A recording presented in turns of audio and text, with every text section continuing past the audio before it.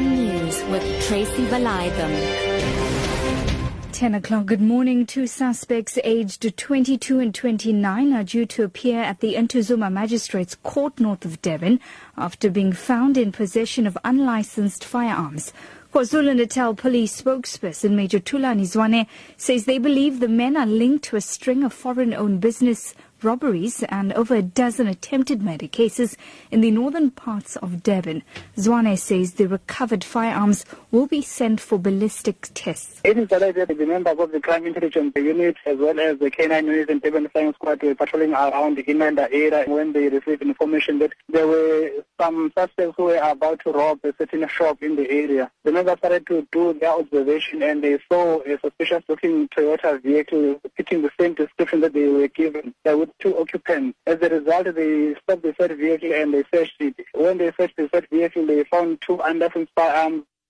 As South Africa marks the end of the 16 days for no violence against women and children, 2 women and a 7-month-old baby have been killed in Katlehong in Ekurhuleni. They were assaulted before being drowned in a bath full of boiling water.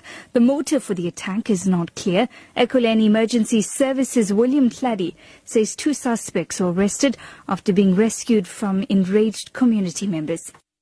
The community started to mobilize and they grabbed the suspects outside the premises, where the suspects were also badly assaulted by the community. When the police arrived, we found that the suspects were already being assaulted.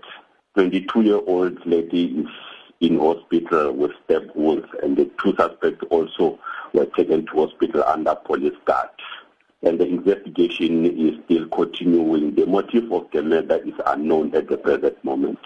The KwaZulu-Natal Education Department has called on principals to release the learners' reports because it is illegal to withhold them on the basis of non-payment of fees.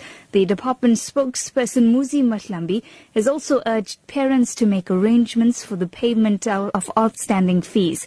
Mahlambi says schools will close today and reopen in mid-January. It is illegal to withhold a learner's report on the basis of non-payment. But equally so, we're urging parents to come forward, not to be complaining only, but to come forward, approach the schools so that they can make arrangements in case they have got difficult to pay now as to when the money shall be paid. Wits University Vice-Chancellor Adam Habib has called on the ANC to recall President Jacob Zuma. In Twitter post yesterday, Habib says the president should be recalled for the sake of national stability.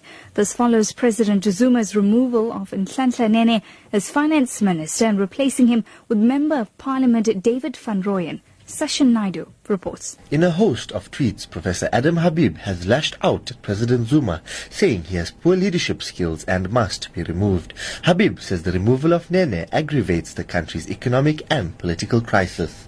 President Zuma's decision to remove Nene has seen the rand plummet to a new record low.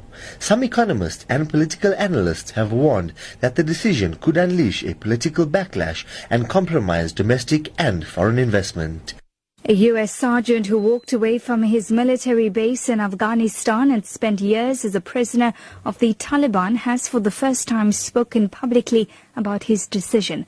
The BBC's Jane O'Brien reports. Bo Bergdahl was captured by the Taliban in 2009. He was released 5 years later as part of a controversial prisoner swap and declared a hero by the White House. But the US Army charged him with desertion after it emerged that he'd been taken prisoner after walking away from his post. Mark Bowl, the screenwriter of the Oscar-winning film Zero Dark 30, spent more than a year interviewing Bergdahl and gave the recordings to the Serial podcast. In the programme, Bergdahl claims he was trying to draw attention to bad leadership within his unit.